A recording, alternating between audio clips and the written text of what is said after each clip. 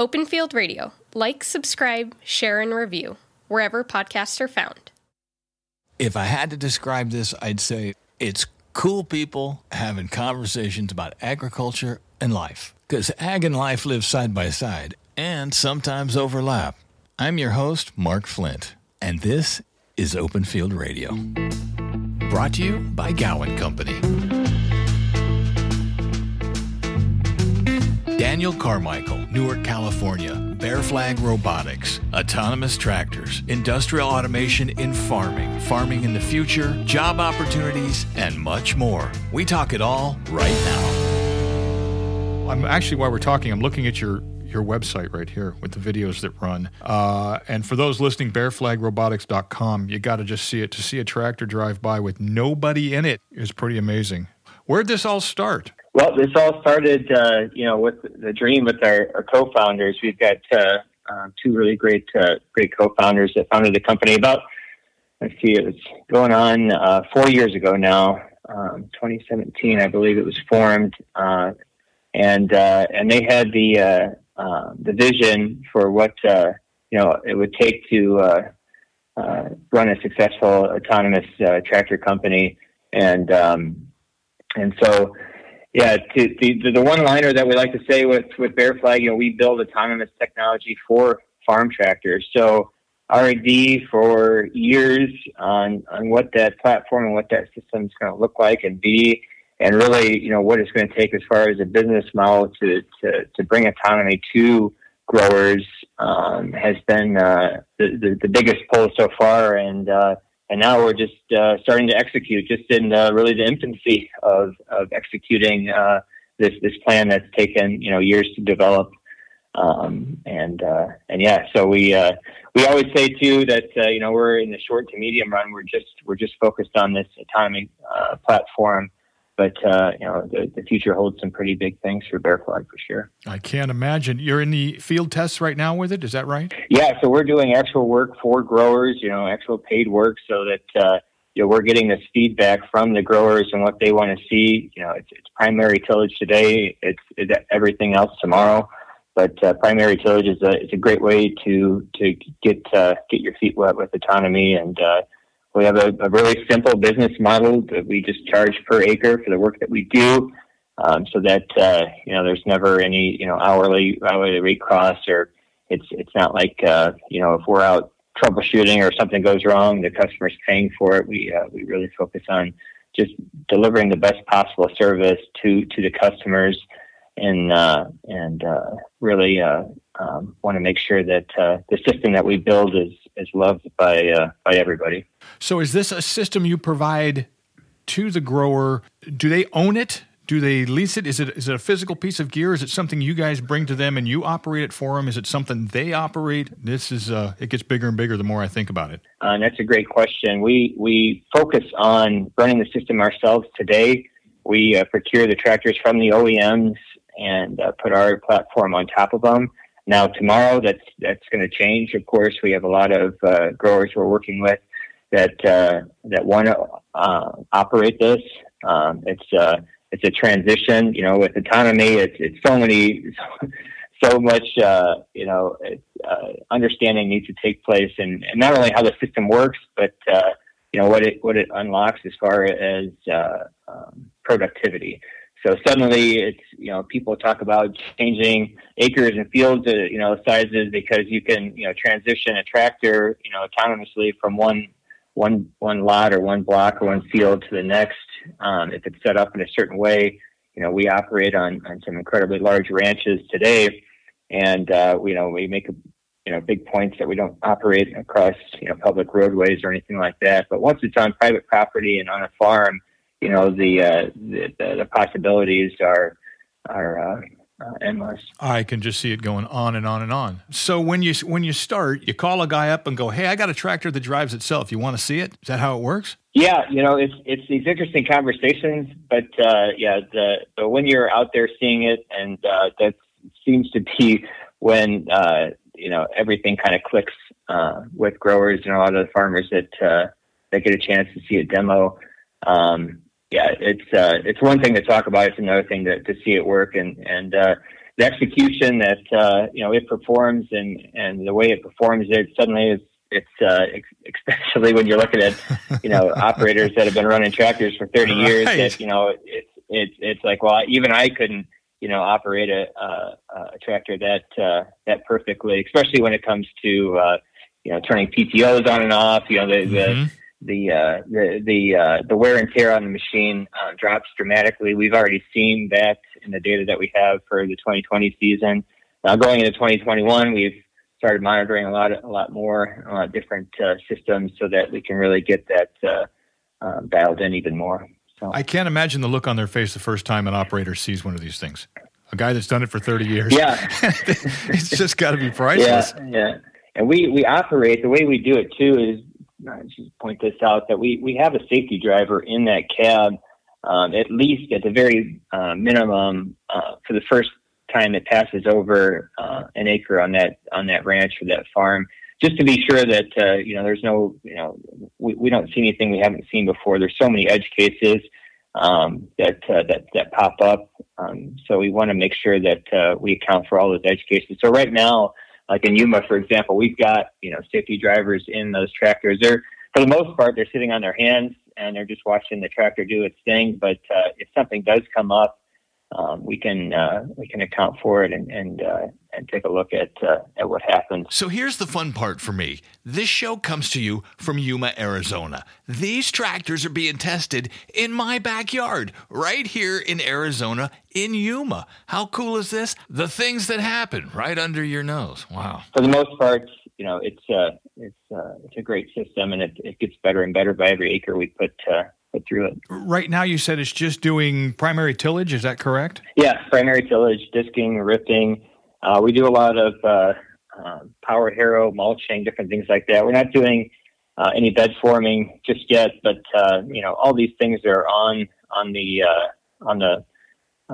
roadmap. It's just right now we're focusing on one task, doing it really well, and then transitioning into all the other things. I can't imagine. Once it gets started, I'm sure it will just go and go and go and go.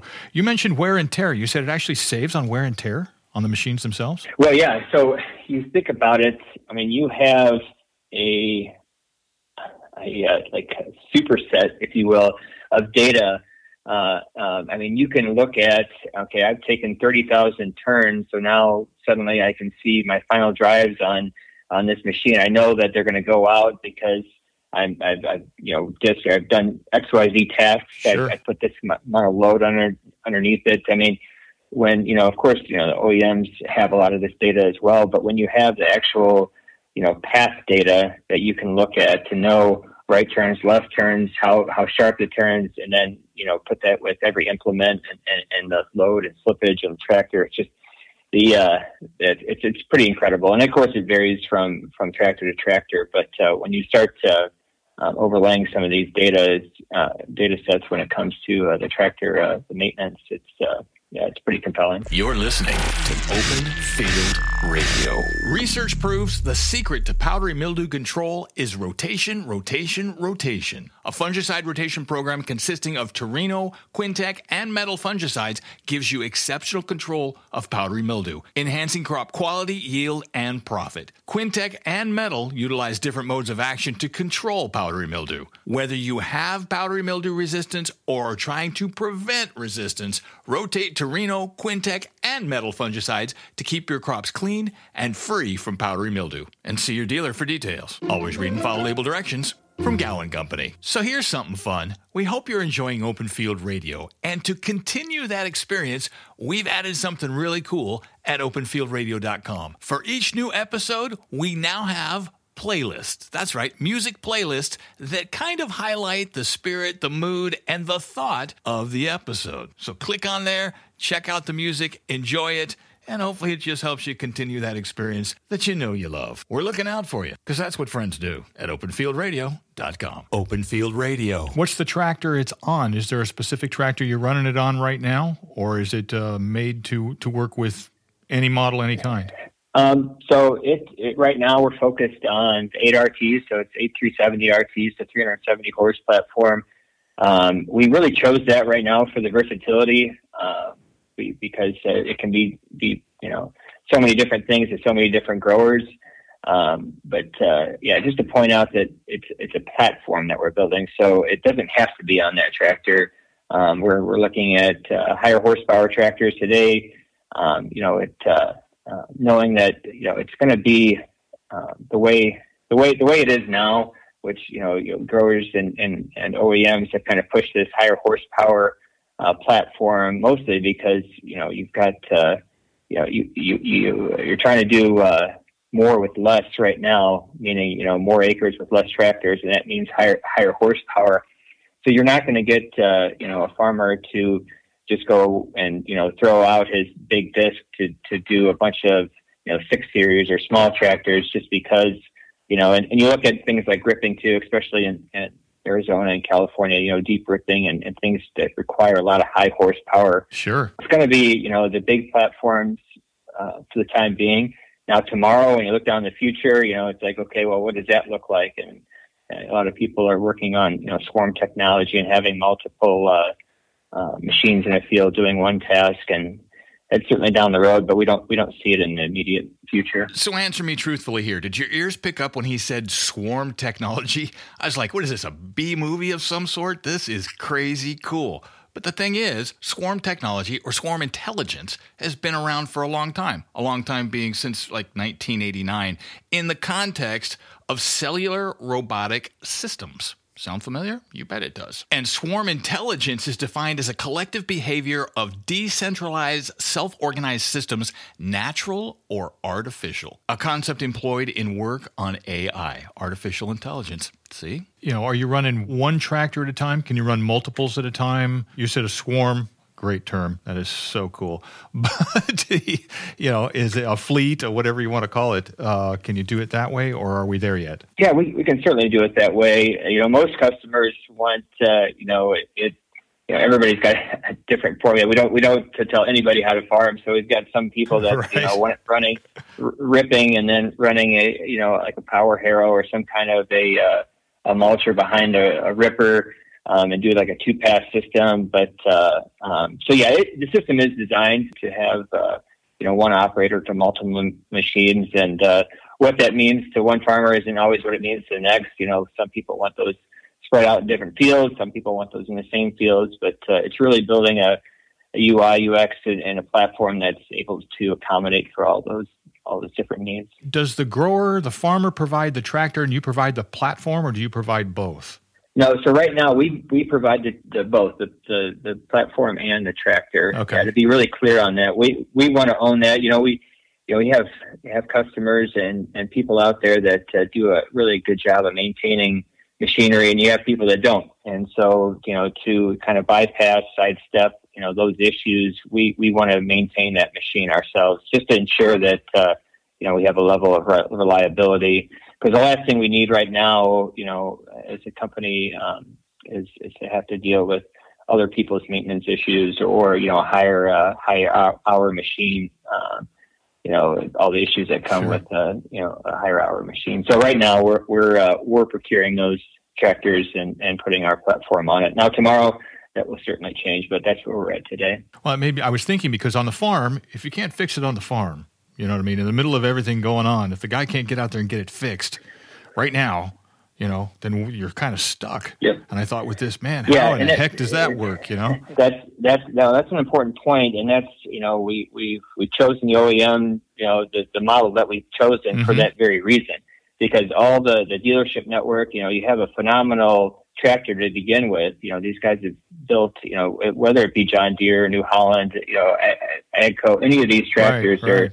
are really, really well engineered to begin with, and they already have the whole support system out there. The service and support is already there. And so when you're looking at a company like ours, how do we scale? How do we scale fast? It's certainly, use what's already out there. Well, the manufacturers have to be hip to this as well. Are they not developing a system their own? That's a great question. I can't speak to that. I'm sure they are. Sure. But I do know that, we have already just our 2020 season, thousands and thousands of acres of data amassed. And it seems like, and I don't pretend to be an engineer here, but it seems like the more data you have in this space, the further ahead you are. That's the one thing you really can't go back and get when it comes to their perception system, and when it comes to a lot of other really key systems to autonomy. There's no way to to get that just other than just doing it. And you see that in the self-driving world, with these car companies talking right. about, we've got 3 billion miles, and they're just now unlocking some of these unmanned capabilities. And so that's the same way it's going to roll out here with autonomy on the farm. And so we're trying to get a head start on that. Well, you talk about, and this was a quote from the site, growers are buying value and not technology. That's kind of almost backwards, but I get it. Yeah. So it's unfortunate. Ag tech gets thrown out there a lot, and it can get thrown under a bus a lot. But we've got a lot of these big customers that it's really when you can show up day one and start providing value to a grower. It's an easy sell. When you have to say to a grower, yeah, I need you to fork out, a couple $100,000 sure. to get this piece of equipment, and yeah, maybe it will work, maybe it won't work. That's a much different conversation. But our whole goal is, and really what drew me to the company is the adoption of this business model to make autonomy work. Because the fact of the matter is, it does still run into edge cases, and we do still see issues. And it's a much easier conversation with that grower to know that he's only paying for the acres of work that we're the service we're providing than a system that's sitting out in the middle of this field, right? That's not working, especially when it comes to time sensitive applications. No, sure. and that totally makes sense, and it's pretty turnkey for him then at that point. He's like, well, sure, let's check it out. For the listener, go to bearflagrobotics.com. You got to check this out. Keep looking at it. I'm watching it round and round and round as we're talking here because it's pretty amazing. Obviously, I can see the savings on operational costs, personnel costs, those kinds of things. Are there hidden savings somewhere we're not seeing in this that you're like, no, this is why we're doing this? Yeah, it's certainly labor savings. There's no question there. But again, it's different things to different people. You look at what it is now. We are working with some very large operators, and the unfortunate thing is, as people. The skilled operators get older, and there's not, a skilled operator to replace them. It's, distracted driving. It's a big one. We see a lot of accidents and the safety side of things with people. I never thought about that on the farm, for sure, huh? Yeah, going into irrigation ditches or taking out telephone poles or power lines. It's the safety aspect is a big one, and it wasn't, really apparent to me at the beginning just because I never imagined, operating this many tractors or what an operation looked like that operated this many tractors. So it's the labor side is certainly a part of it, but it's more the safety side too. Right now we've got this technology that tractors can drive in a really straight line, but they'll keep driving in that straight line too if the operator falls asleep or isn't paying attention. And so, yeah, the safety aspect's big, but I think that when we look at down the road, the future, we made a lot of key decisions, and we're not taking that cab off. You see a lot of companies that are trying to put the future as a cabless tractor or a cabless machine in your field working. I think back to my family and friends, and having that cab on there is a big deal, and you still operate that tractor as if it was the same way it always was, but now you'll just have the ability to step out when you need to step out. He just said, step out when you need to step out. Oh my gosh, this is amazing. Reminds me, it's probably urban legend, but the story goes something to the effect of some old boy's got himself a brand new motorhome, and it's got that newfangled cruise control on it. And of course, he hits cruise control and gets up and walks to the back. Come on, simple mistake. On the safety side, when I told people I was going to be talking with you today, 100% of them said the same thing, and it's probably the same thing you hear every time. And it's like, well, what happens when it goes off the rails? And obviously, That's why you guys are doing these trials. Can you talk to that? Oh, of course. Yeah, no, it's and that's a really, really important point. The safety side of things, like we really focus on the perception system, but we also focus on, redundancy. There's a number of different systems that are in place here that take into account, what happens, if this fails, what happens if that fails, at a machine level, at a connectivity level, there's the e-stops in place so that, anybody can stop that tractor at any time. If a person gets into, a certain, radius of that tractor, it just shuts down. It really, stopping the tractor is not a problem. And we focused on the safety because having safety at the top of the engineering list was the only way you're going to get a massive tractor like this, an adoption like this to work. It's got to be safe. Right. Wow. Well, I read, and I think the site actually even says a redundant 360-degree situational awareness. Yeah. And it's important to point out, too, we always have, a human brain attached to this tractor, too. So at any time, you can look at, that video feed that's coming off of that tractor to see where it's at, what it's doing. Now, I have to say that Daniel and all the folks at Bear Flag Robotics are doing amazing work and taking technology in farming to levels I can't think of. Obviously, they can. But look at it like this. Outside of your robot tractor doing everything a robot tractor should do, job number one after that's going to be safety. Because the last thing you want is some guy sitting at the Sizzler watching his tractor work on his iPhone. The things that happen that we don't see are, somebody parking their truck in the middle of the field, and you're looking at the cameras trying to figure out whose truck that is so they can move it. And sure, it's just important to call that out. There's always a human brain attached to that tractor. Yeah, you just don't start it up and go to lunch. No, you don't. You certainly don't. No, there's a whole checklist and procedure that you go through it when you're doing it. But yeah, it certainly provides a massive amount of value. Is there training on the grower's side? Is there training for them, or does that all fall on you guys and what you provide?